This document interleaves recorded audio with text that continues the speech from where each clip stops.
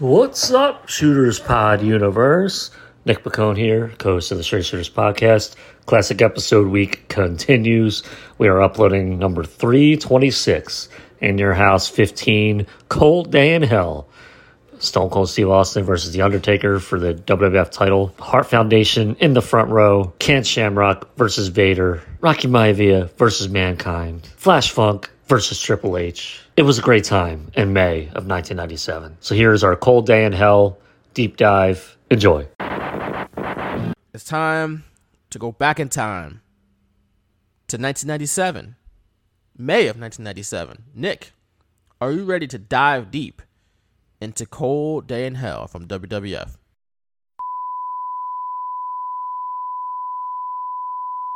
Yeah. That was one long curse word? It was. I didn't realize it was that long. So You should leave it in. oh, I should. I was like, what? I thought there was something broke. I thought we had a malfunction. This microphone is all messed up now. Well, after like 2 seconds, I was like, "Oh shit!" I hope it doesn't like log You off. didn't even use it to actually bleep out your actual curse. That's funny. Maybe I'll leave this whole thing in, just cause. Why not? Yeah, why not? Why not? But all right, let's hit that intro. As we sat on the edge of Armageddon, I am not afraid. Somebody's gonna get their ass whipped. There will be no mercy. There will be no remorse. It is gonna be one hell of a fight.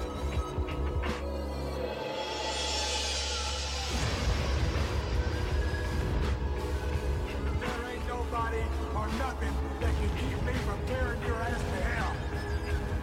You can fight it, but you can't survive it. You will rest in peace.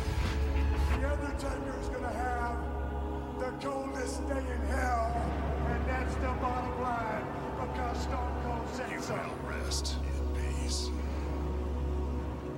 WWF In Your House 15 Cold Day in Hell took place back on May 11th, 1997. Another Mother's Day show here on the Straight Shooters. It took place at the Richmond Coliseum in Richmond, Virginia. There were 14,381 people in attendance, according to good old Wikipedia, which has never let us down. Funny story about Wikipedia real quick. I was at a work function a couple weeks ago. It was like a, hey, everybody, welcome back, kind of thing. Like, we're back together once again. And one of the newer employees, she started within the last year or so, we used to work at Wikipedia. And I was like, oh, I say on my podcast all the time that it's never let me down. She's like, well, did you donate, though? I was like, that's a whole nother question that I wish not to answer. But that's a good question by you. So, yeah, a little aside there. That's funny. About Wikipedia. Yeah, because I ain't donated a damn dime to Wikipedia, but probably should. And I have donated $1 in my life so far, so I could at least say I did donate. Well, you're better than me. I was stuck when she asked me that. I was like, oh, good question. So Change the subject real quick, huh? Oh, yeah, I tried to. I just ran away at that, actually. You're like, how about that Todd Pettengill? Right, just dropped my beer and just ran. Like, no. Accountability, no.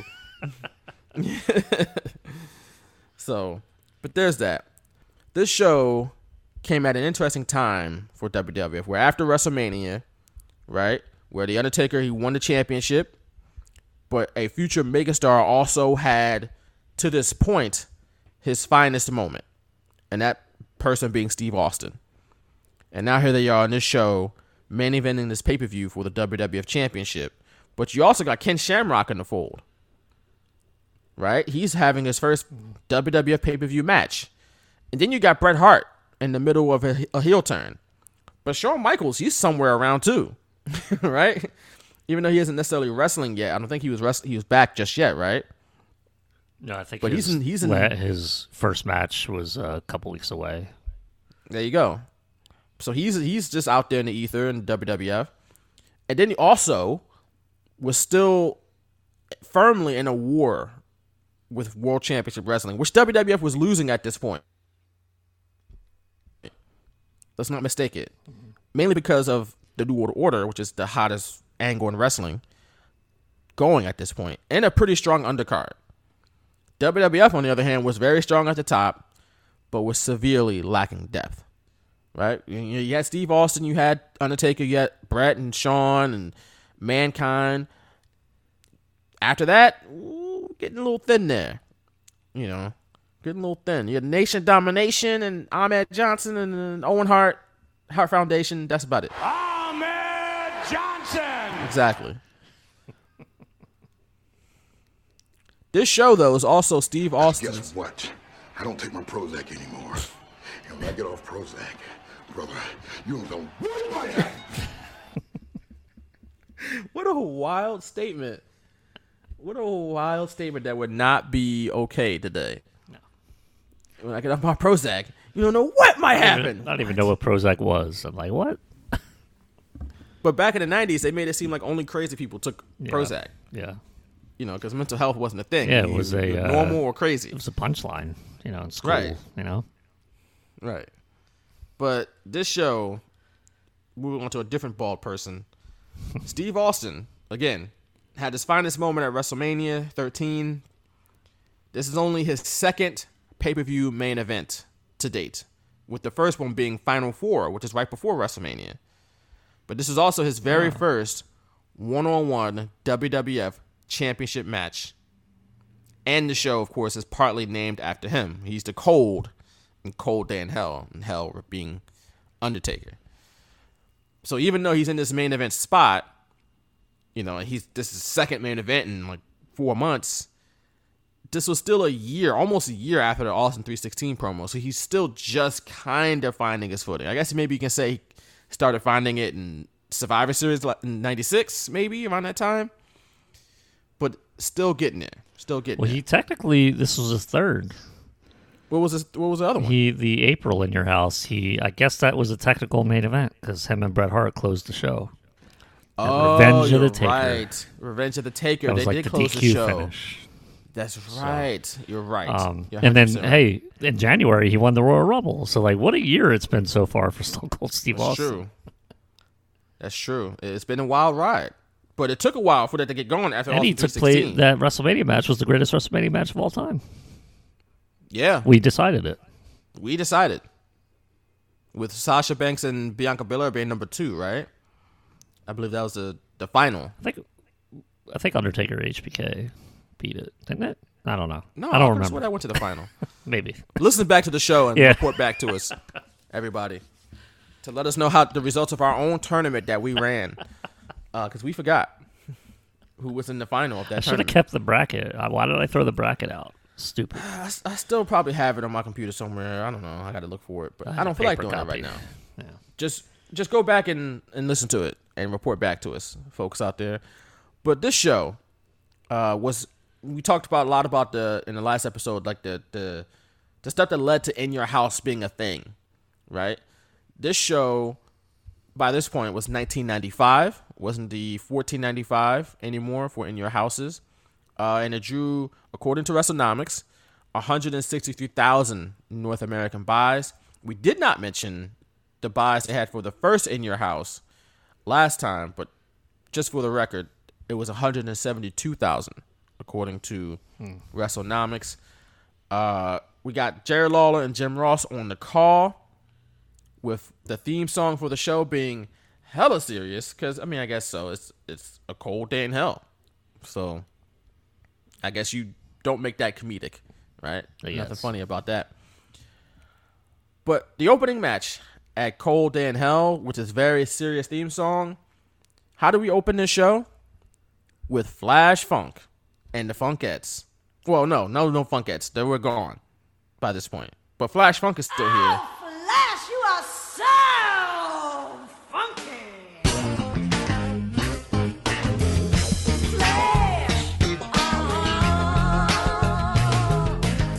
I know that's right. Yep, that's how we start Cold Day in Hell, people. With Flash Funk, who did not have the Funkettes, because in storyline, they were Butcher afraid cuts. of China, Oh yeah, that's right. which is understandable. That's right.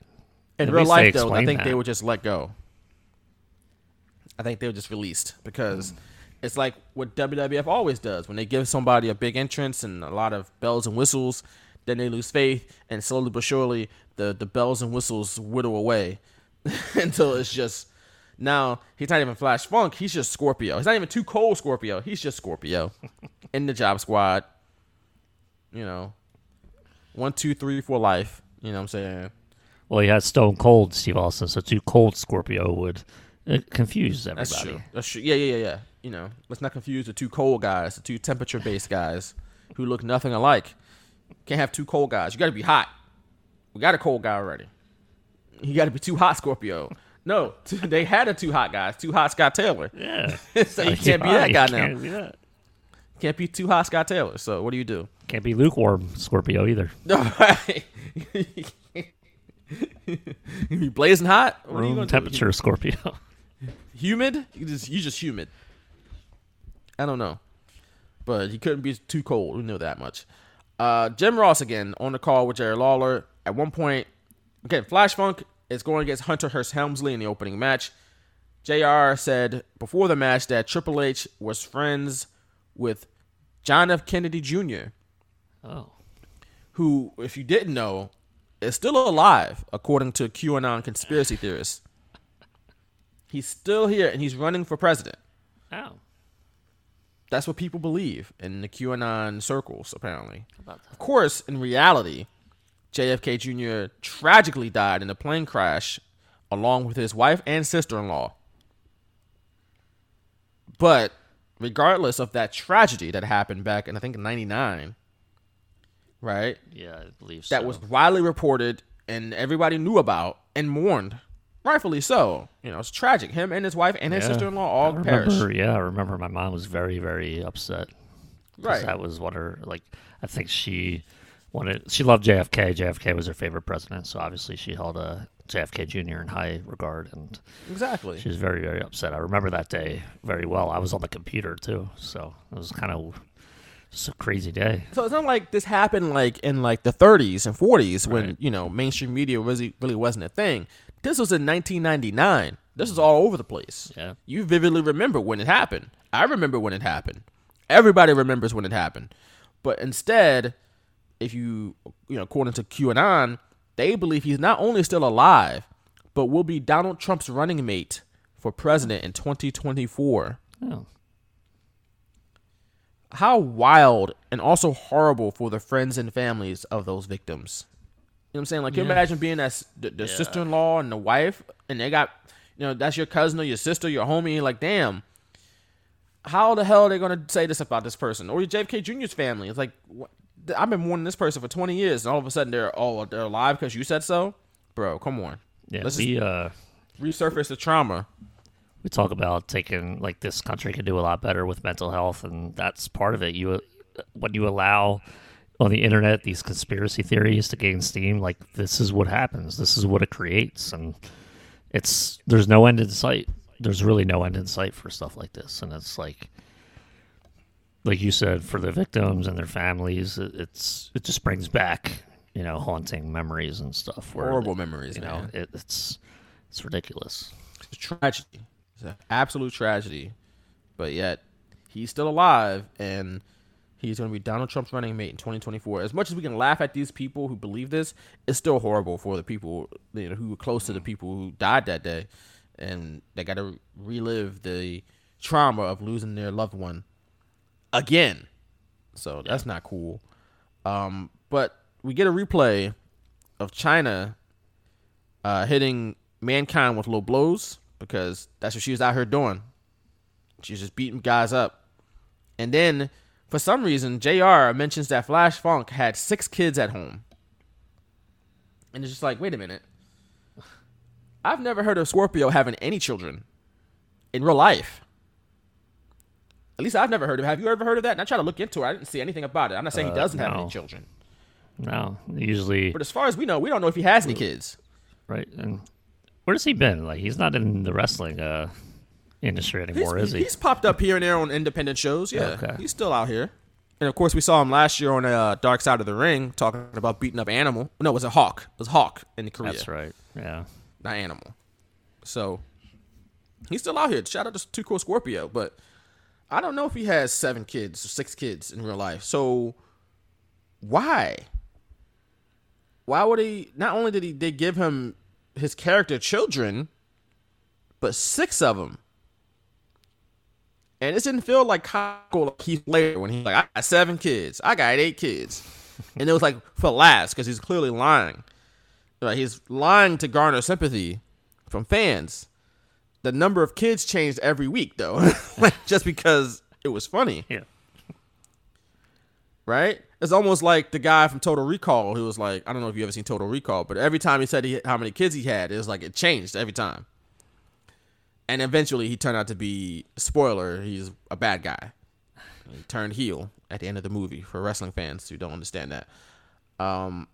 But it seemed like it was like another black guy, you know, popping out a bunch of babies or 6 little flashes running around. It's just like, why would they do that to this guy? He's black. He's got to have 7 kids. So he got to support at home, or he got a family to feed. So he really trying hard out here because he got to feed these babies. He's Flash Funk, bro. Like, what? Why does he need to have 6 kids? He's like, I guess try to give him some background, some story, because I guess the Flash Funk thing wasn't working for them anymore. That wasn't it, though. No. That wasn't it. No, it was not. Not to me, at least. No. Don't give him 6 kids. Come on. They don't know what contraception is at all. Flash Funk. But JR explained what a dojo is, because if it's not American, you probably don't remotely have a clue what a dojo is. You don't have a clue what it is. So he had to explain what a dojo was, right? Then he had to explain how the Hart Foundation purchased 5 front row tickets that just so happened to be all together via a scalper in the front row. Smart, I guess. Because, you know, if they're not allowed in the building for some reason, they got to buy tickets. But we'll see later on, that meant absolutely nothing. Right? This whole buying tickets thing and the empty chairs that they didn't sit in until the end of the show means nothing. We'll talk about it later.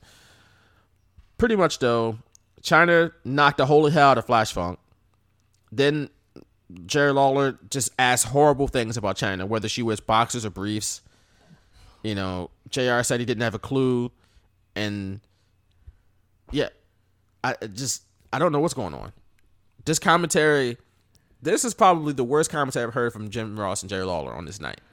Yeah, I feel like they weren't prepped to just be those two. You know, Vince McMahon obviously would be on commentary after this, so I think it was, you know, a family friend had passed away. You know, Jim Ross mentions it at the end of the pay-per-view, and so Vince was not on commentary.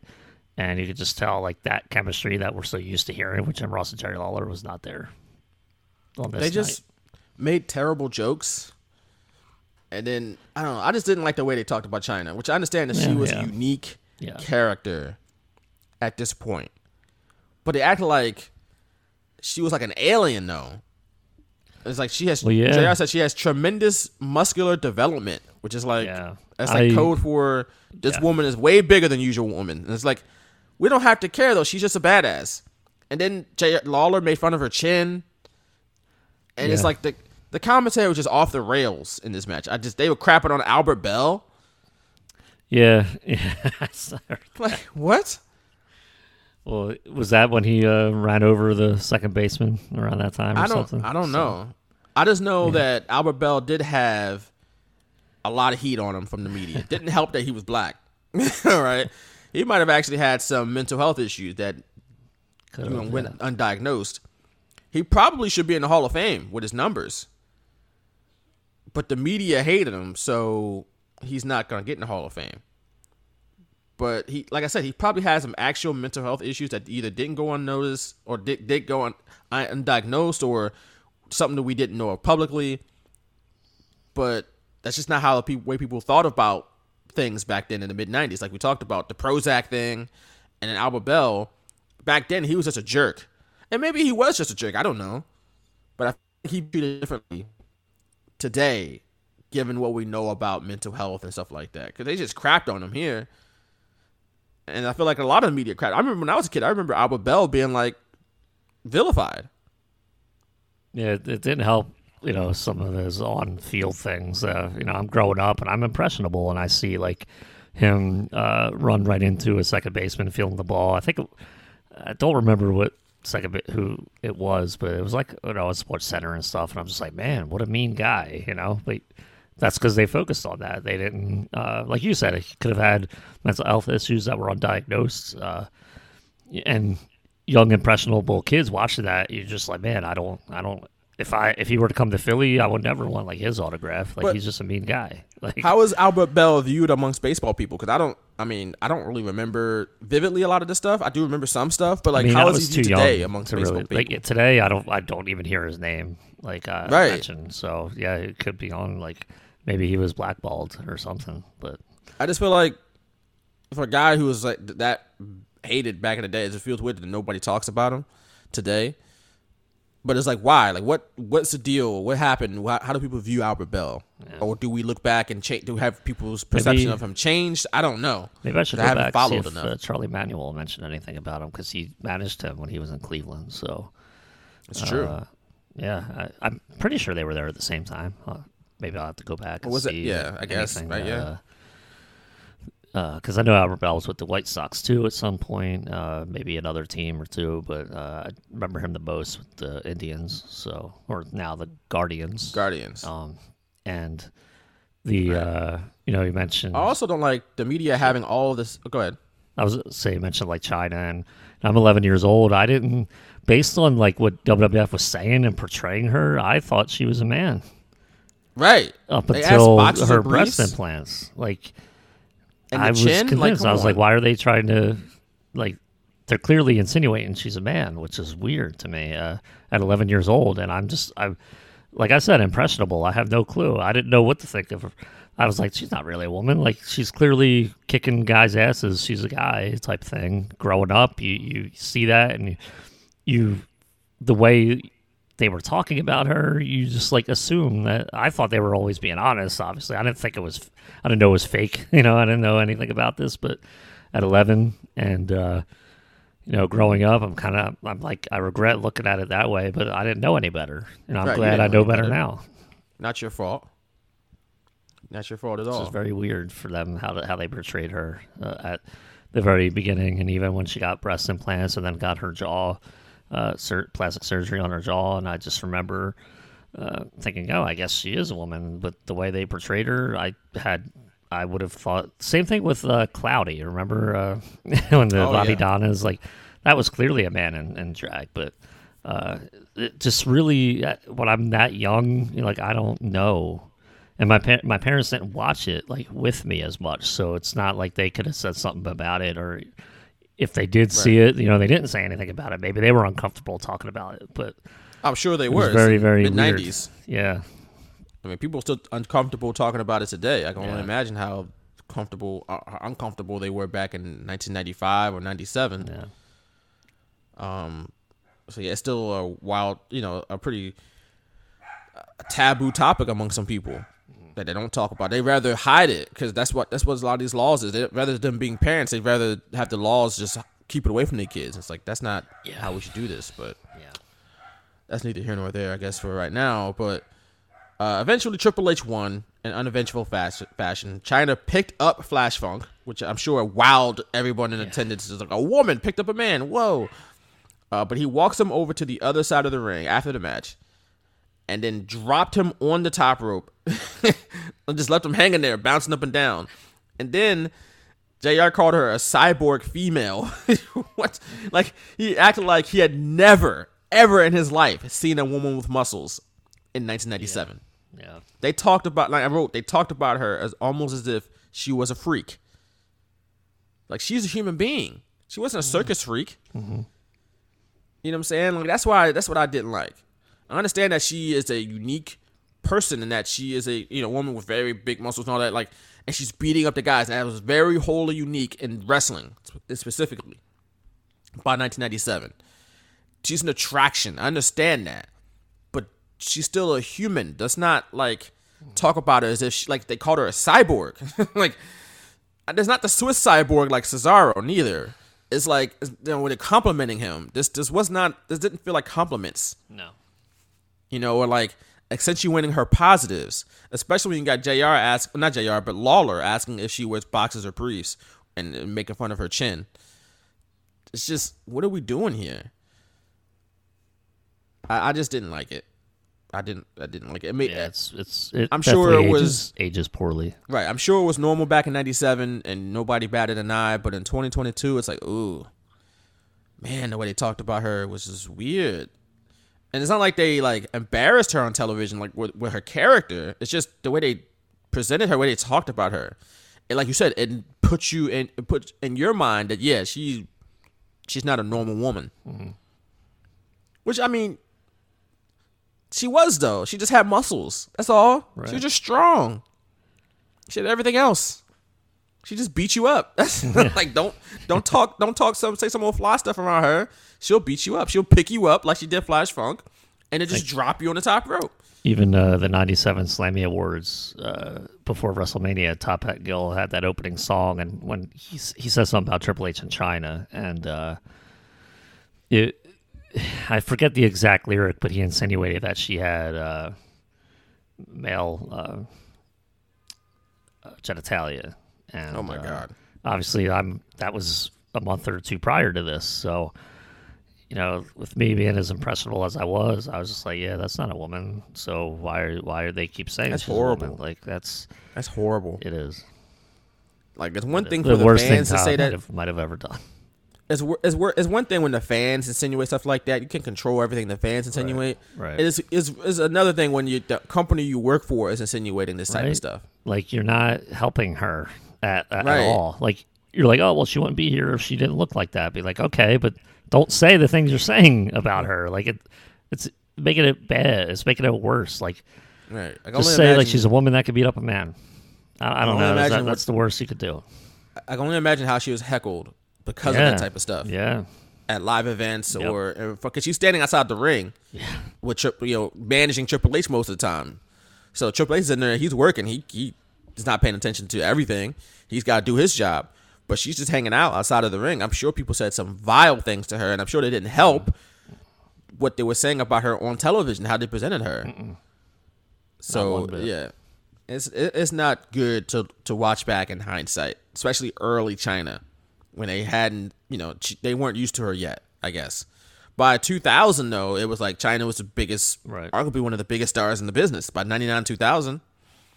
97, though, different story. But after that match, JR then kicks it over to some highlights of Shamrock beating the holy hell out of people in UFC, right? Which earned him the moniker of the world's most dangerous man, which was a legitimate moniker he was given by ABC because he's whooping so much ass in UFC. Why doesn't network get to decide that? That's weird, isn't it, though? It's just... Look, it's probably like a 2020 type of thing, and it's like, kind of those features, and they gotta put something on it. It's like a title, the world's most dangerous man. I think back in the day, that's true. UFC was not normal. That was very abnormal for us to see, like, guys just in a cage fighting. Yep. I remember they had the VHS tapes in our local video store, and I never wanted to grab one because it just looks so different and weird, and I was dangerous. I was like, nah, I'll stick to my professional wrestling. Right. This was like something out of a movie, but it was real life, and he's the guy whooping everyone's ass in there, like everybody, big and small. That's how I recognized him. I recognized him from those like video covers, but I never watched the show. So when he showed up on Raw back in like March of this year, I was just like, oh, Ken Shamrock. I remember him from the VHS covers, and he was like one of the toughest guys out. Like, there were very few people in the world that could probably go toe-to-toe with Ken Shamrock at this point. Right? So he earns that moniker. But let's not forget, though, Ken Shamrock was a pro wrestler before he got into MMA. He started out in North Carolina. He did a lot in Japan. And he made... Right, he made a lot in Japan, which was also where he made his MMA debut in Japan for Pancrase on September 21st, 1993. Now, if you've never heard of Pancrase, Pancrase is like this hybrid wrestling / shoot fight. So it's pretty much wrestling rules, but no the predetermined outcomes or finishes. So people getting the hell beat out of him over there. And Ken Shamrock was beating the hell out of a lot of people.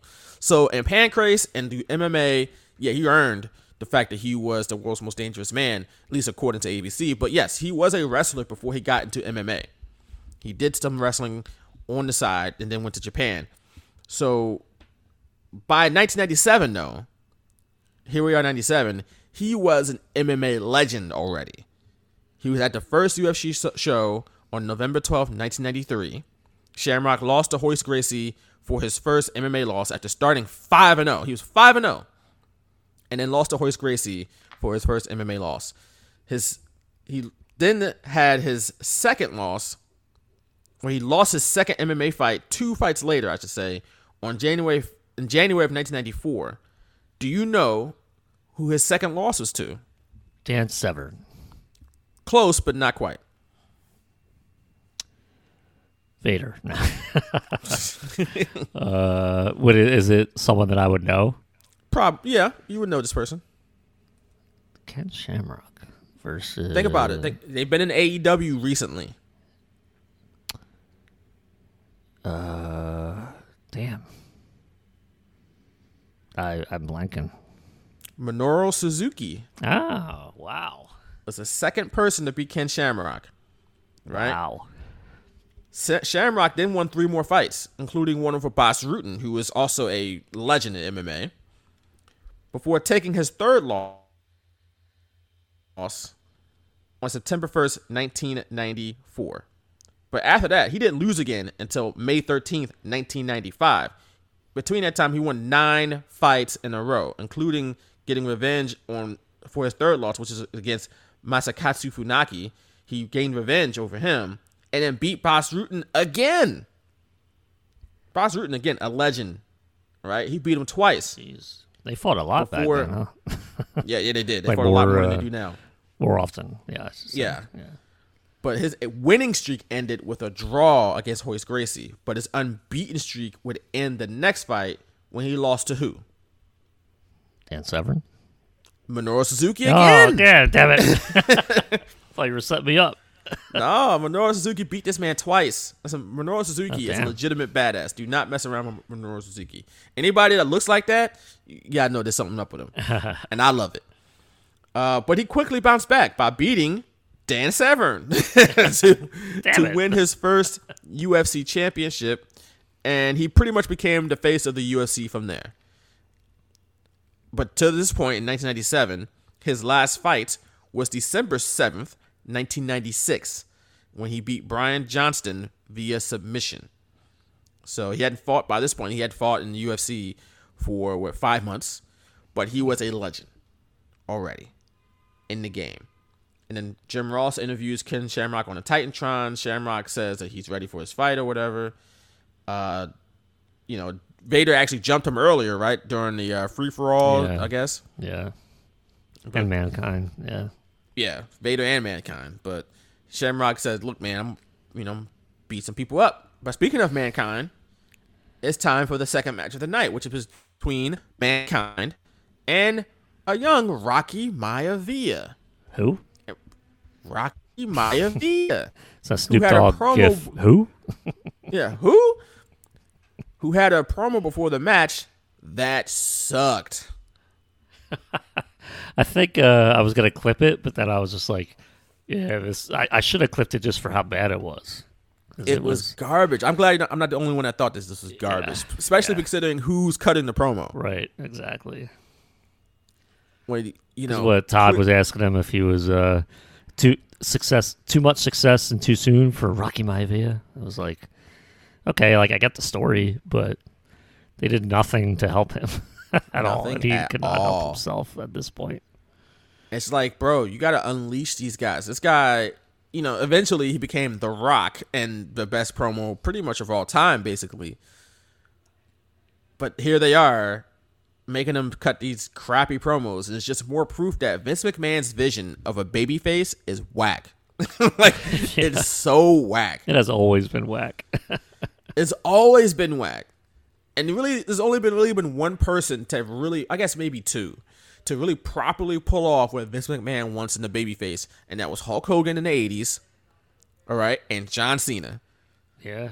Everybody else, they had to have some they type of edge tweaked. to them. They had to become more of themselves. Even Ultimate Warrior had to do it kind of his way. Randy Savage was pretty much his own guy. He wasn't necessarily what Vince McMahon probably. That's why Vince McMahon didn't pick Hogan and pick Savage over Hogan most of the time. It was always Hogan. He did pick Warrior. Then he went back and chose Hogan again. Right? But he had to live with the guys like Steve Austin and The Rock because they were making so much money. But his vision of a babyface is generally what Rocky Maivia was in 1997. Yeah. Or what John Cena was pretty much his whole career. But you look at Roman Reigns. Look at Roman Reigns now compared to where he was 3 years ago. It's like night and day. He's like a different person. Yeah. I don't even want to go back and watch old Roman Reigns. Give me the tribal chief.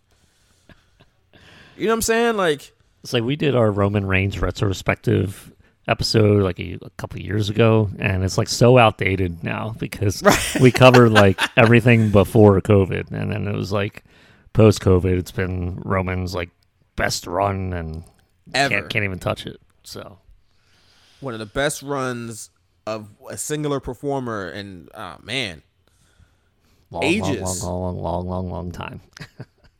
I don't know if you can look at a Cena's like has Cena had a individual run that's good? I mean, I don't know, like 06 and 07 was pretty good. I mean, 9 and 10 was pretty good for Cena, but like as far as like just from a character, just like Right. hitting every note right.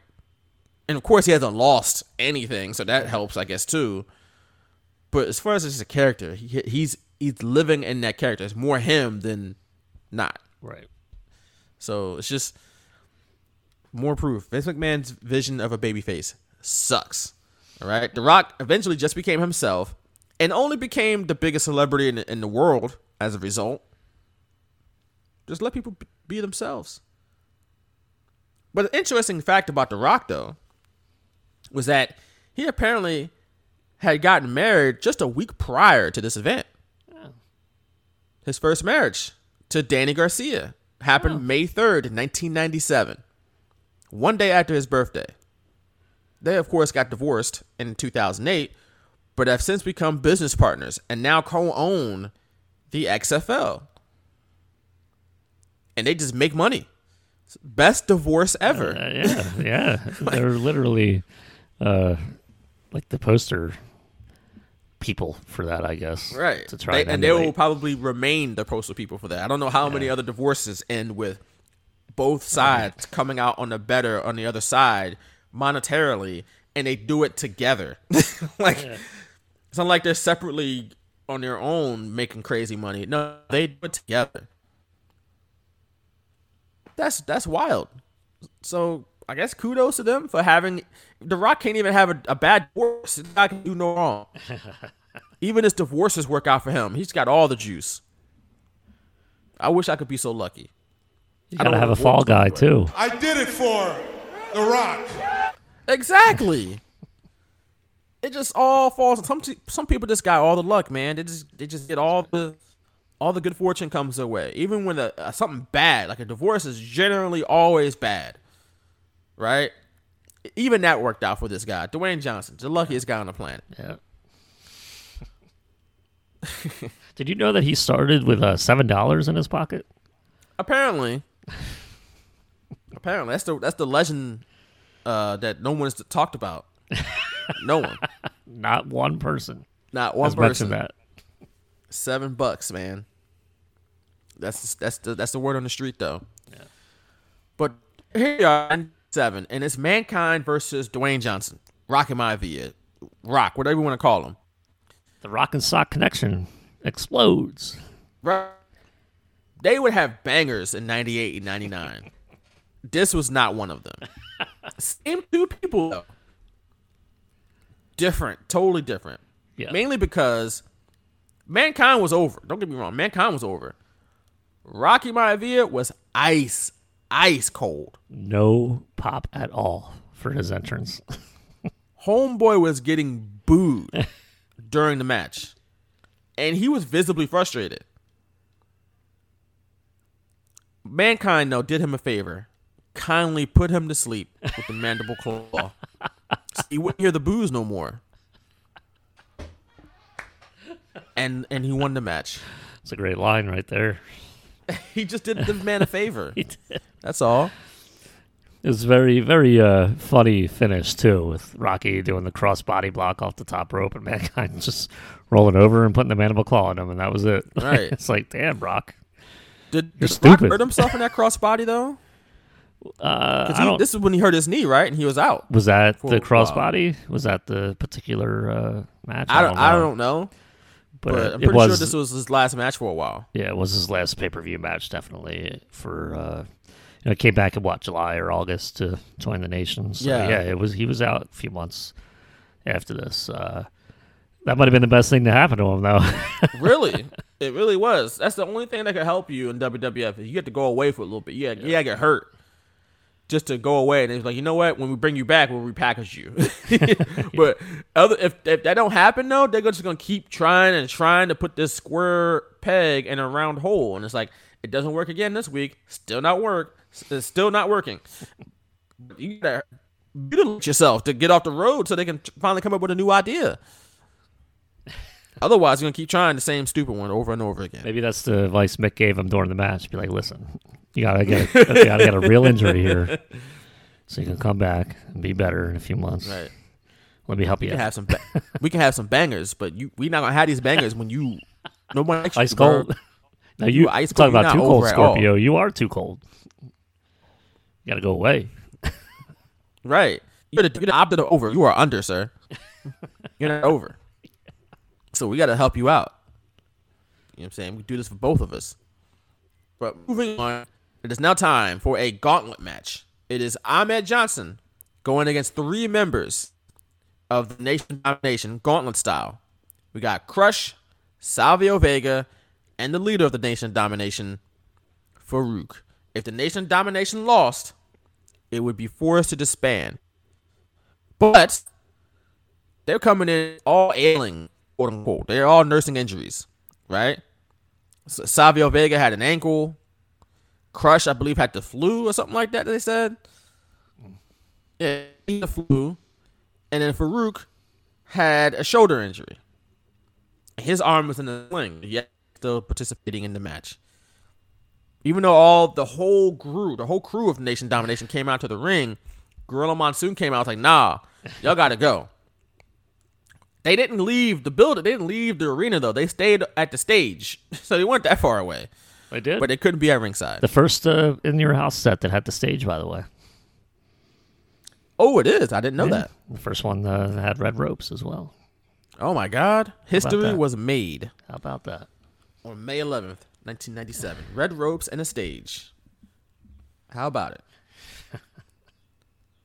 But then, before the match, or maybe during the match, we get JR talking about Ahmed Johnson.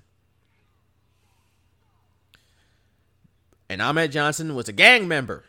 Grew up in a very abusive household. And it's just like, why do we have to have all this trauma for these people? And they did it again with Ken Shamrock, too. At least he wasn't black, though. But it just reminded me of, remember it was the 2020 NFL draft? Yeah. And it's even more pertinent because people were at home watching it on TV. There's COVID. Nobody had anything else to do. So things that were happening, people paid more attention to all of a sudden. And every time they talked about, especially when a black player got drafted, they talked about all of the traumatic things that person had been through before they got drafted. Mom was on drugs. Dad was dead. Brother was locked up for life. He had no money. Crime was everywhere. But now he's in the NFL, and all that's gone all of a sudden. It's like, what? Wait a second, man. Damn, don't we have other stories to tell? They don't tell us about the white kid who grew up rich and had a nice, perfect family. Yeah. No, but daddy dead and mama gone. It's like, damn. Not every black person's story has to involve some life-altering trauma or racism.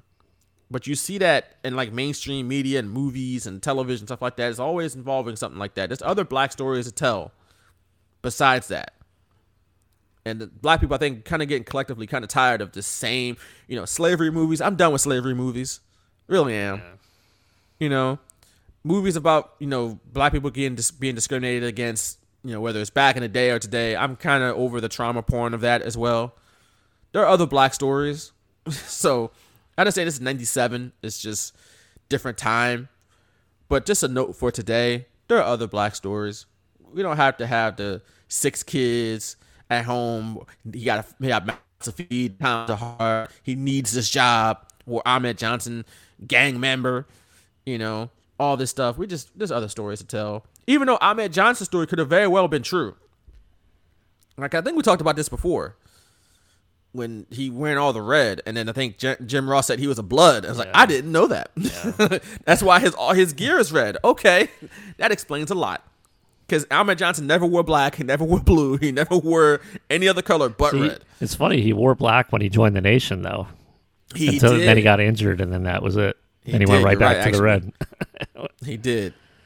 But it's just funny. But he had like the extra colors, like the red, the yellow, the green, whatever the other colors were as well. But yeah, it was. I think he eventually did return from an injury, but it went right back to the red. Like that was that Nation failure turn, whatever. That was it. That was the only time he didn't wear red. I don't even remember what he wore in WCW when he was like Big T. I don't remember anything him in WCW. Probably for the better. I don't remember anything. I think him and Stevie Ray teamed up to form Harlem Heat again. It was like Harlem Heat 2.0. Harlem Heat 2000? Without Booker T? You can't have Harlem Heat without Booker T. No, that might have been when Booker T was... him and Big T like had a match for the T or something. The T! And then I think, isn't that when Big T won and then Booker had to become G.I. Bro? The timeline with WCW kind of probably... That can't rule it out. Right, exactly. I got to go back and like research that. But off the top of my head, I can't tell if that was the right timeline or not. But that was peak WCW 99, 2000-ish. 2000, oh my God. I was watching it, bro. Booker T was like the top singles guy, which is nothing wrong with that. But it's like he's all they had. Yeah, like, that was it. He was all they had as far as like future potential. It wasn't Jeff Jarrett. It wasn't going to be DDP at that point. It wasn't going to be Sting at that point. It was Booker T. It was all they had, unfortunately. But yeah, back to Big T or Ahmed Johnson. He goes against Crush as far as the first part of the gauntlet. He beats Crush, obviously, by reversing the heart punch with a spin kick. How about right? How about that? Next in, though, was Savio Vega, again, who has a bad ankle. And then Lawler asked about Ahmed Johnson's nasal strip, right, that he wear on his, nose. That's what I think players might still do it today, but they definitely did it back in the day in football. And even JR was like, hey, this is one of those things that helps his breathing, one of those Jerry Rice gimmicks. And it's like, Jerry Rice gimmicks? Jerry Rice is only one of the best football players that's ever lived. I don't know if we can just call it the Jerry Rice gimmick. like you just throw it out there, one of those Jerry Rice gimmicks. Jerry Rice is a legend, though, so maybe it's not a bad thing. If Jerry Rice does it, it's probably a good thing. But Savio Vega, he doesn't really care about winning this match. He just uses a steel chair and gets himself disqualified. Beats up Ahmed Johnson, softens him up for Farouk to saunter on down to the ring. Takes the sling off. He's not hurt. Right. That was, the sling was supposedly helping his injured shoulder, but of course it's all a ruse.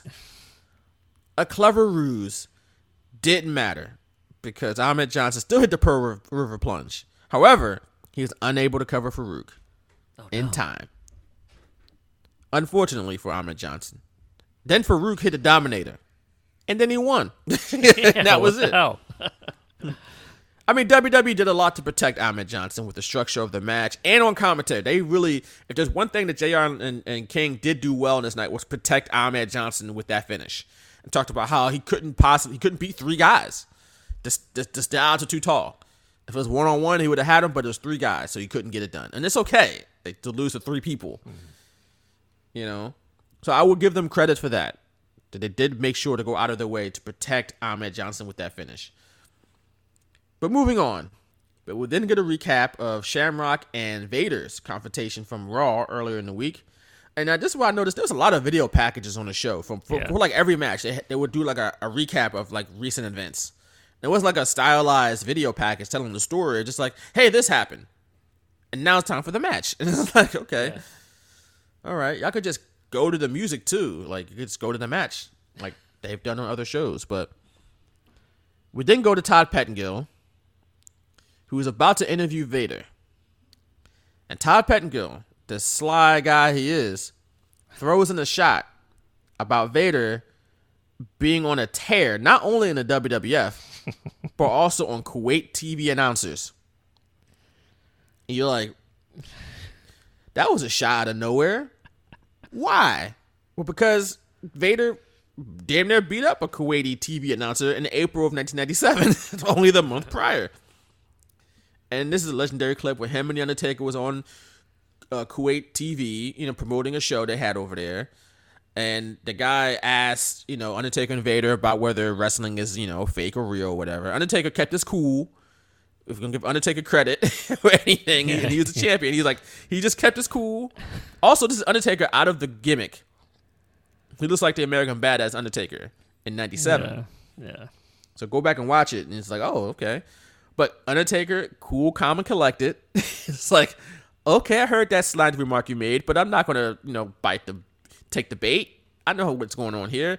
Vader, on the other hand, was like, nope, I'm keeping the same energy. I'm keeping that Dr. D. David Schultz energy. All right, I'm about to make you John Stossel from ABC real quick. Make an example out of you. And Undertaker sitting there was like, oh no, don't do this. Right? This is not good. And Vader gets cusses at him and accosts this guy on television. Yeah. While he's just, he asks, maybe you don't like the question, but he's just doing his job. But Vader kept it too real. It's a prime example of when keeping it real goes wrong. Because Vader got arrested and charged with assault while using obscene language on television, which, hey, that may not sound like a big deal here in the States, but it might be in other places. Can't do it. Mm-hmm. And Vader was stuck in Kuwait for 2 weeks as a result. Vader started out kind of cool, right? He started out kind of calm, but he turned up real quick. And it's just another example of when keeping it real goes wrong. He kept it too real in a foreign country. Can't do it. But, let's be honest. Vader could have done a lot worse to this guy. He didn't really, rough him up too bad. Right. In their country, you got to play by their rules. And what he did by their rules was really bad. So you can't just running around gripping up television announcers and cussing at them on television. Not good, Vader. I don't know if they added that into his Titantron video, but by July, when we did the deep dive into Canadian Stampede, we saw it, like him roughing up the Kuwait reporter, and it was actually in his Titantron. I wouldn't have wanted that if I was Vader. It's like, bro, I almost got locked up for that. How about we don't do that? I was in Kuwait for 2 weeks because of that. That's rough. How did we not do that? It was not Vader time. No, it was go to jail time. Because you tripping. Take it easy, bro. We gonna get paid regardless. You had to defend the sanctity of wrestling in this form, in a foreign country. It didn't work out for Dr. D. David Schultz. Right? It didn't work out for him. I think his career pretty much ended after the whole John Stossel incident. So take it easy, Vader. Take it easy. But the next match involves Vader. It is a no-holds-barred match. You got Vader going against Ken Shamrock. The only way to win is by knockout or submission. There are no pinfalls and no standing 8 counts. So I guess it's like wrestling MMA hybrid type of thing. To show how much of a badass Ken Shamrock is. How about that? Vader was a beast, right? And should have been better utilized in WWF. I think everybody agrees with that, correct? Definitely by this time. I thought his run started pretty well, but yeah, by this point, maybe like right after it was just kind of like he was unserious after this. Right. With that said, though, I think Vader was the perfect person for Shamrock to go up against to show wrestling fans why he is known as the world's most dangerous man. Right? Because he had credibility with wrestling fans. People knew Vader was not to be messed with. At least, he looked like it. Even though apparently in real life he was a really nice guy, but if you got Vader turned up, he could do some damage, clearly. So for Shamrock to go up against him, it made sense to me. It wasn't necessarily great for Vader. I think Vader was done much worse besides this. You know what I'm saying? This is just a loss to the world's most dangerous man. But losing to Shawn Michaels and all the other things that happened to him along the way in WWF, that was far worse than losing to Ken Shamrock in his first match. Am I tripping? No, I'd agree with that. Okay. I think this was a smart play by WWF. What's not smart was Shamrock's theme music for this match. I noted that too. Woo! Thank goodness they eventually gave him that banger, but yeah, not here. Yeah, Jim Johnson had to go back to the drawing board after this nonsense because this was trash. And then it sucks because you got Vader's theme music at the same time, and his theme music is a banger. Yep. You imagine having Vader and then Ken Shamrock with both of their theme music together? That would have been dope. Yeah. I probably wouldn't even watch the match. I would have just kept rewinding the entrances over and over again because I love those songs. But nope, couldn't do that because Ken Shamrock's song sucked. We had to go back, and Jim Johnson had to go back to the drawing board on that one. Vader, though, did not hold back on Shamrock. I don't know if you noticed. Vader was knocking the hell out of Shamrock in this match, which I'm not totally surprised by, but it was still wild to watch. It was. It was definitely... I remember it, watching it live, not thinking much of it. When I'm that young, I'm just like, okay, Ken Shamrock's obviously going to win. I understand how things work now, but looking it back for this show, I think Vader even got legit hurt a couple times. They were pretty stiff with each other, and I think it helped them match out actually. I agree. That's probably the directive. It's like, hey, this guy's legitimate. We got to make it look a little more legitimate than normal. So it's going to hurt, but you guys going to have to stiffen up a little bit. And look, Shamrock is a wrestler. He gets it. And he did pancrase and all that stuff. So he can work the shoot, work style. Mm-hmm. And Vader, he pretty much was knocking the hell out of people on a regular anyway. That was his normal. Right. Was just punching the hell out of people. So that's just what he did normally. Or he's like, hey, I get to do this again? Yay! I get to work the way I want to. I'm sure they were both comfortable with it, and it worked out pretty well. The match itself, I enjoyed it. Yeah, I think Ken even did when at WrestleMania when he grabbed Bret Hart by the waist after the match and threw him down. He did the same thing to Vader, and I think Vader hurt his left shoulder / tricep, bicep area maybe, and he actually walked around the ring a few times trying to loosen it up or whatever, and I don't think he would have done. I don't know if it was a work, that he was trying to put Shamrock over or whatever, but I thought that was a very cool detail that I missed before. I just didn't pay attention to it before, and the fact that Vader did a moonsault too later on when Shamrock tried to roll out of the way but didn't get enough. Didn't roll out quick enough, and Vader still got a piece of him. But like that, Shamrock bounced up quite a bit after some stiff shots. It looked like Vader was giving him. So I enjoyed this match. Probably my favorite match of the night, obviously, for this particular show, because it was only 13 minutes, but it had a lot of what I would consider. Things that happened where it wasn't fluid, but at the same time, because it was no holds barred, it didn't need to be. I was learning how Ken Shamrock was. It was definitely different for that era of WWF, and I think that's what made me pay attention the most about it at that time. Because I liked Stone Cold Steve Austin, but that's a WWF title match with The Undertaker. It's WWF, but this didn't feel like WWF. It was different. And I think that's why it worked so well, because that was what WWF wanted. You can't have this guy come in there and it's just every match. Right. At least that's how they thought back then. Now we got Ronda Rousey in there, and she's just having just another match like everybody else. Yeah. Now, some people might like it, but I can see how some people think it's the wrong thing to do, because she is different. She is a legitimate fighter. So maybe you present her differently. But they haven't done that. And I don't necessarily blame them for it, because Ronda is capable of having normal wrestling matches like with everybody else. Shamrock was also capable, but he was still, MMA was still a novelty, much more so than it is today. So you're still introducing people to this style, and got to show people what makes Ken Shamrock the world's most dangerous man. Well, you got to kind of put him in elements, so to speak, to show people. And I think this match, that was the intention of this match. And I think it worked out pretty well. Was it my favorite match of all time? No. But it was, for what it was, I think they got the job done. And like you said, Vader tried to hit that moonsault. Shamrock didn't move out the way fast enough.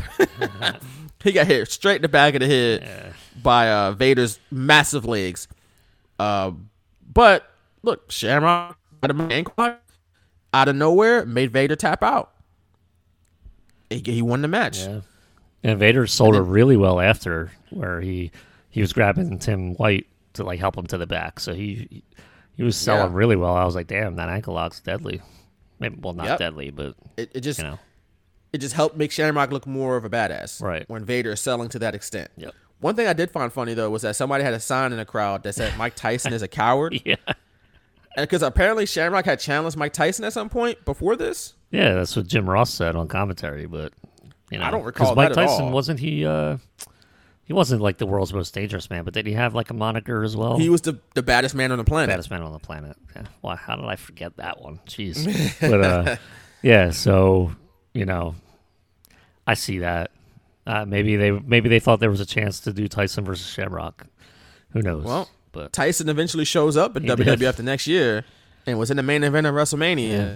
No, Shamrock, no, like interaction with Shamrock on screen at least too. So No. Well, by that point, Steve Austin was the guy. yeah. So if you're gonna put Tyson in there with somebody, it's gonna be Austin. Shit, I know remember by the joke, January though. '98 they were like, what we said in May '97 doesn't apply right now. Pretty much, because they hadn't built up Shamrock to that level yet. Right. Even though he was a guy by January of '98, he was a guy, but he wasn't quite that guy yet, and he never really was. Shamrock never really got to that main event level when he was in main events consistently, for whatever. Don't know why, because I feel like he should have been. I agree. But I don't know. I guess maybe they thought it was too short or something, or he couldn't talk. I don't know. I feel like people like Ken Shamrock regardless of what he looked like and what he sounded like. He was badass. People just gravitate to badasses regardless of what they sound like and regardless of how entertaining they are. If you beat people's asses, a lot of time, that's what people like. Like, that's all it is. That's all it has to be. So, but, you know, it's a good what if conversation, I guess. Is, you know, what if Shamrock had gotten to that level? What if they put him with Mike Tyson? What would have happened? Who knows? But that's just what we're left with here in 2022. But we go backstage once again with Todd Pettengill, who is now interviewing Steve Austin, who says he don't give a damn about those 5 empty chairs at ringside that the Hart Foundation was supposed to be sitting in. Because by this point, we're now about time for the main event. Hart Foundation hasn't been seen yet. They paid good money for them seats from a scalper. You know that was way above the market value they paid for those seats, right? Yeah. But they weren't there yet. Right, that's how the scalper makes a profit. But then Todd Pettengill walks us through a clip of Austin hitting The Undertaker with a stunner on Raw 2 weeks prior. And The Undertaker countered and hit Austin with a chokeslam. But even though it was clearly a chokeslam, Todd Pettengill, your boy, your boy, your boy, called it a tombstone power driver. Sorry, it was Todd. no tombstone power driver. It was a chokeslam. What happened here, Nick? You got it. He probably was watching Undertaker give Stone Cold Steve Austin a tombstone at like a house show, and that's probably what he was watching. So we probably saw something different than what Todd was watching at the time. It's the only explanation I have. Nah, I'm not buying it. Nope. If the only explanation you Freudian have slip. is that he was watching something different, we're in trouble. We're in trouble. Yeah. Maybe he did eventually tombstone him, but we didn't see it. I don't know. We did not. We saw the choke slam. Yeah. You would think he would have a monitor in front of him and would see, hey, he hits him with a choke slam. Just see what's happening. Yeah. Just say what's happening. But whatever. We move on to the main event. It is for the WWF Championship. It is The Undertaker defending the WWF Championship against Stone Cold Steve Austin. Steve Austin comes out and is trying his damnedest to be a heel. But man, those fans popped when he came out. He was trying so hard to be a heel. The mean mug on his face, to walk, and people were like, "Hey, we like you." He wasn't even embracing any of it, and he still didn't for a long time. Just I don't know. It only made the people like him even more. It did. Which is it's always funny when WWE, when they flip, turn heel to a babyface, all of a sudden they start making that person smile, and they start catering to the fans more. It's like, you just changed what we liked about him. Right. Then they wonder why the fans don't mess around with them, months later, and their heat dies down. Why? You changed them. That's not what fans like to begin with. They don't like the smiling guy or the smiling person, smiling girl or whatever. And like, hey guys, how's it going? And high-fiving everybody. They like Steve Austin because he didn't do any of that. Don't change it. And WWF didn't. Or Steve Austin didn't. Maybe it was his call, which is good by him. Maybe they were telling him, go out there, smile, and slap hands, and he's like, okay. And then as soon as he gets out there, he doesn't do any of it. Doesn't do it. They can't stop you. Exactly. Yeah, what it's are they live, gonna do? pal. It's live. We're live. What are you gonna do? Tell the referee to send him backstage? Send someone else out there? Like, put a smile on your goddamn face, damn it! Tell him to smile, damn it! He'll go back. He'll be like, wasn't I smiling? Oh, okay. Turn that I'll do it frown next upside time. down. Turn it upside down, damn it! You're gonna be out there. You're gonna like it. Smile.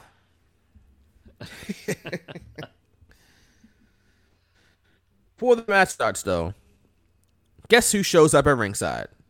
The Hart Foundation. Oh, but just in they're time. not fans. They're not fans, though. They walked down the aisle from yeah. backstage. Yeah. How'd they get back there? Then they opened up the guardrail so they can sit in their seats. And it's like, why did they come from backstage, though? Just to put them where the fans are. This doesn't make any sense. I think, and it's funny because I'm the same way with, like, back then it seemed like everything made sense. Like, they put so much into the creative decisions where every little detail made sense. And the only thing I think of is how were they going to get the wheelchair? They didn't want, I guess, fans to, like, was the wheelchair too big? I don't know, to go through the fans. It just like, has to be a whatever, different but way then. I know, like, it was 97. Wasn't, like, every arena handicap accessible at that point? Like, I mean, they could have been on the floor and just come to those to those the rows. Like, I mean, they were in the Richmond Coliseum, right? So I don't know how old that building was, but maybe not. Yeah. But yeah, it made no creative sense for them to come from the back if they were buying tickets from a scalper type thing. But right, they could have just ran down in a it's theater. the worst creative miss of this pay-per-view. Pretty much. I didn't understand it. I didn't understand it. Austin and Undertaker, they don't understand it neither, but they slug it out to start the match. And then Austin just runs out of the ring and pulls Owen Hart over the into the ringside area and starts whooping his ass. Right? Then Undertaker tosses Austin to the side and then just knocked the hell out of Owen Hart back into his seat. Then he hit Bulldog. It's like, damn, this is awesome already. They didn't even, like, respond. It was, like, the funniest part of it. Stuff is just happening Pillman everywhere. and Anvil were probably like, hey, leave them alone. Right. Hey, get back, do your job. And they were literally yelling at, like, security to do their job because Neidhart was yelling at somebody at some point. That's funny. Get away, do your jobs. So that was a thing. But then JR said that Undertaker was from Death Valley, California. Yeah. And I was like, wait, what? Yeah. No, that's not the actual place, bro. Like, I don't think that's the Death Valley Fink has in mind when he says that. Or that everyone else is referring to. I think Undertaker's Death Valley is just hell, right? Like, yeah. Because Death Valley is a place in California. Undertaker's not from California though. He's from Houston, Texas. He's a Texan, right? So the Death Valley, California thing, which is nonsense. It's just silly. But for those that don't know, Death Valley, California is in the eastern part of the state, and it's a big old desert that is one of the hottest places on earth during the summer. So it sounds uninhabitable, right? Yeah. Nobody's from there. Not even the Undertaker. He'd rather be in hell than there. So I just didn't understand it. But at one point, JR did bring up a good point in calling out Jerry Lawler and his hypocrisy, because he was all on the side of the Hart Foundation. Hart Foundation this, Hart Foundation that. But who was public enemy number one to the Hart Foundation just a couple years prior? Or to the Hart family? The King. Jerry the King Lawler. We just talked about this on the In Your House episode. Yeah. We talked about this numerous times in the past. Just 2 years prior. Jerry Lawler would just trash Helen Hart on a weekly basis, and Stu Hart, all the Hart family, all of them.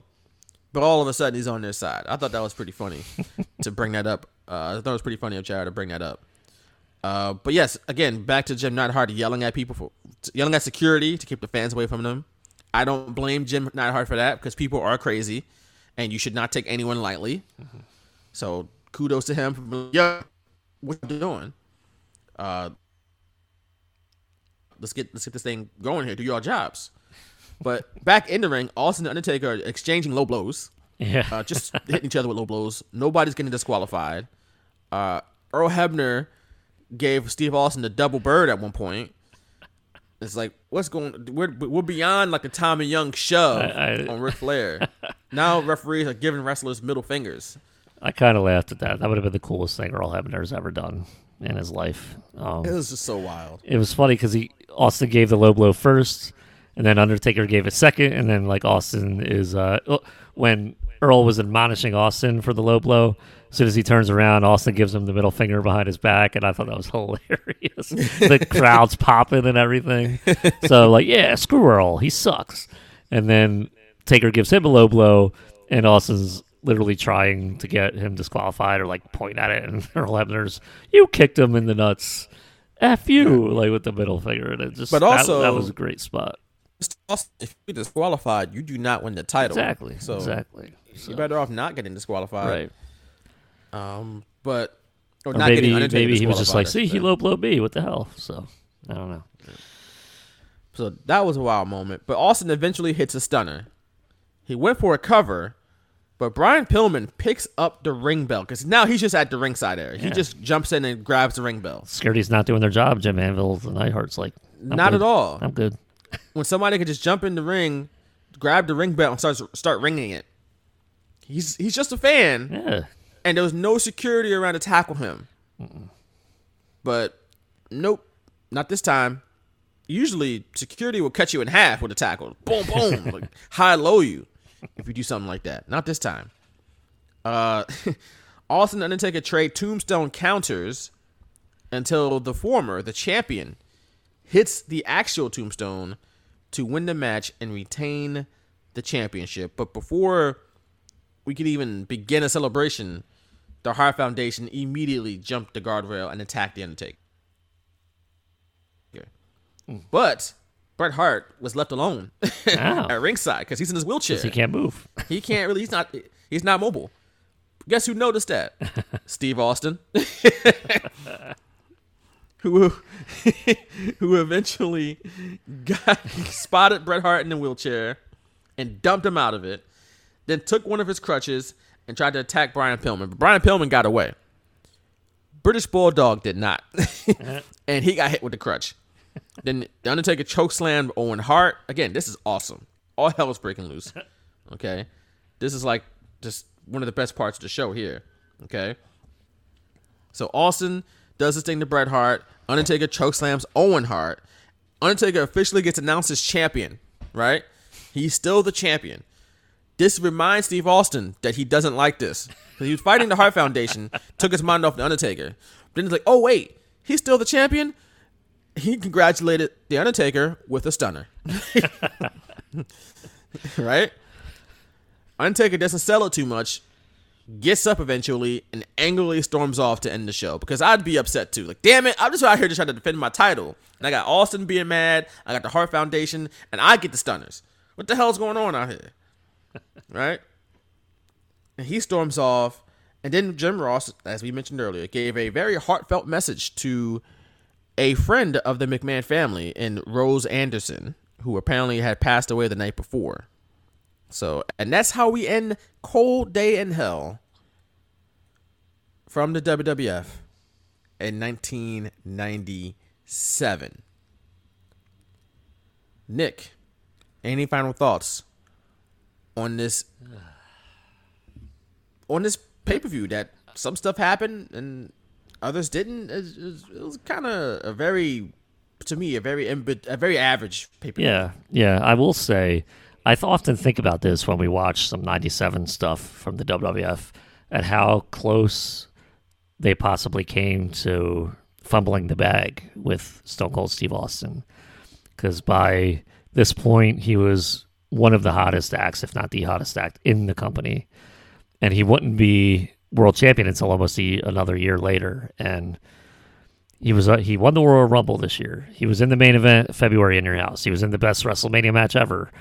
He was main event in the April in your house, main event in the May in your house. And then the next month, he would be in a mid-card match with Shawn Michaels. They would be tag team champions. That was pretty cool, they though. were the Canadian Stampede. The King of the Ring stuff was pretty cool, though. Yeah.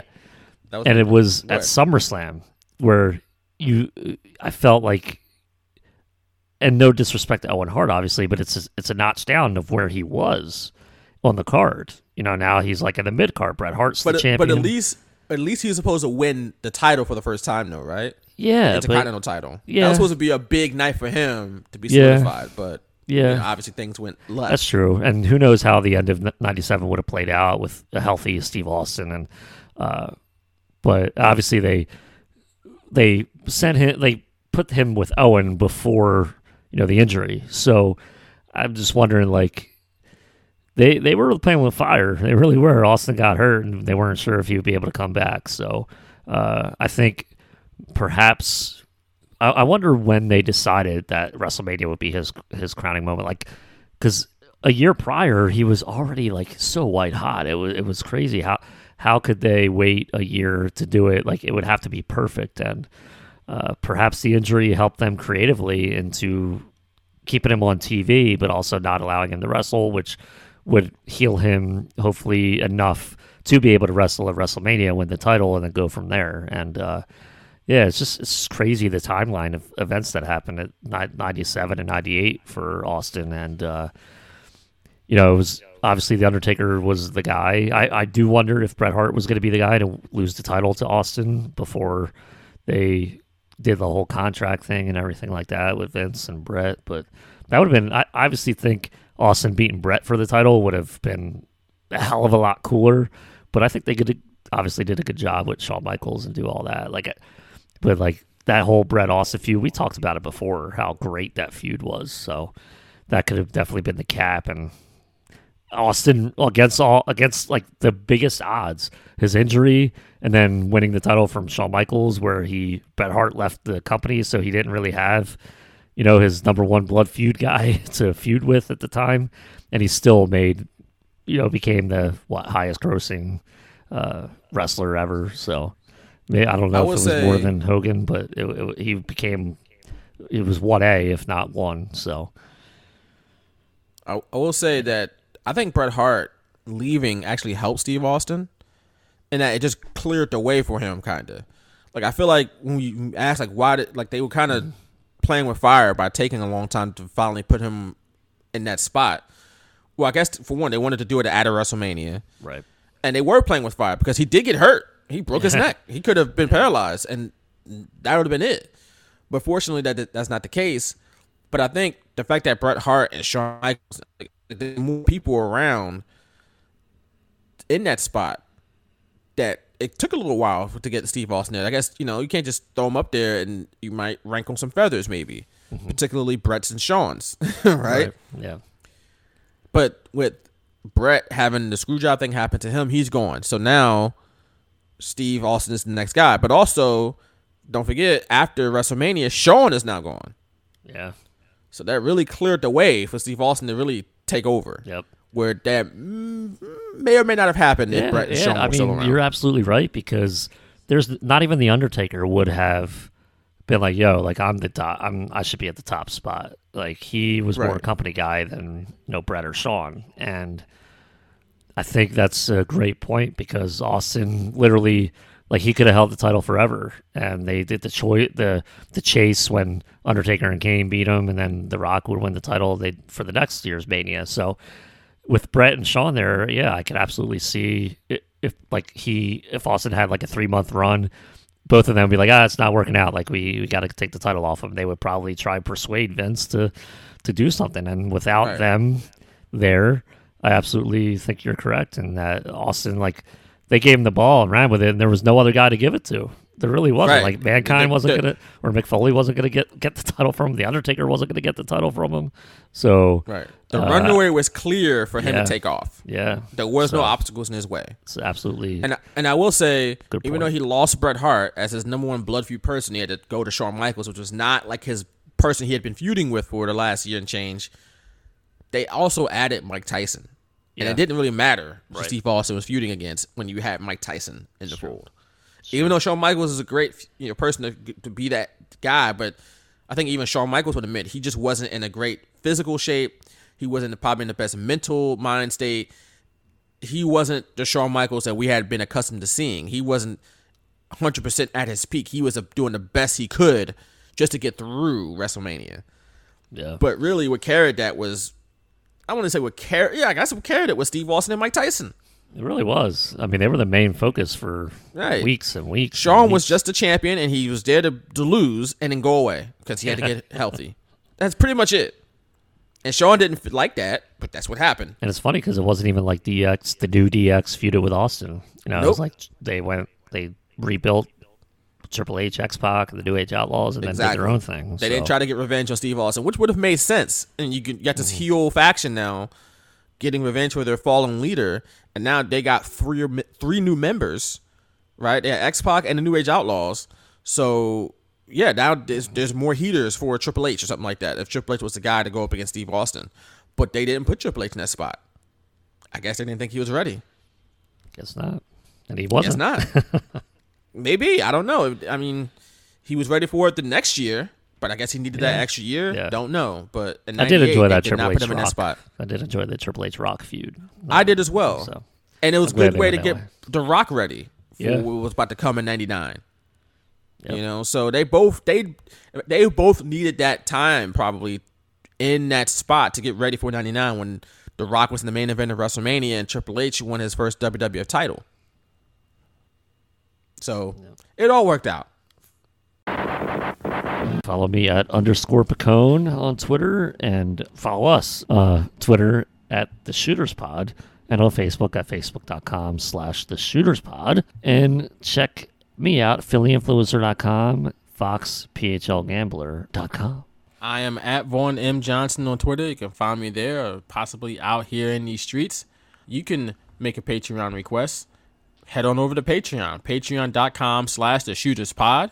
You put in a request, we shall fulfill your request, and then you can make a cameo and talk about the show with your boys here on The Straight Shooters. Again, patreon.com/TheShootersPod. Again, it doesn't have to be a wrestling show.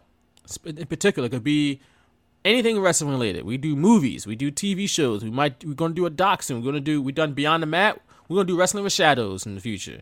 But until next time, for Nick Pacone, I am Vaughn Johnson. Thanks for listening to episode 363 of The Straight Shooters, and we'll catch y'all again next week.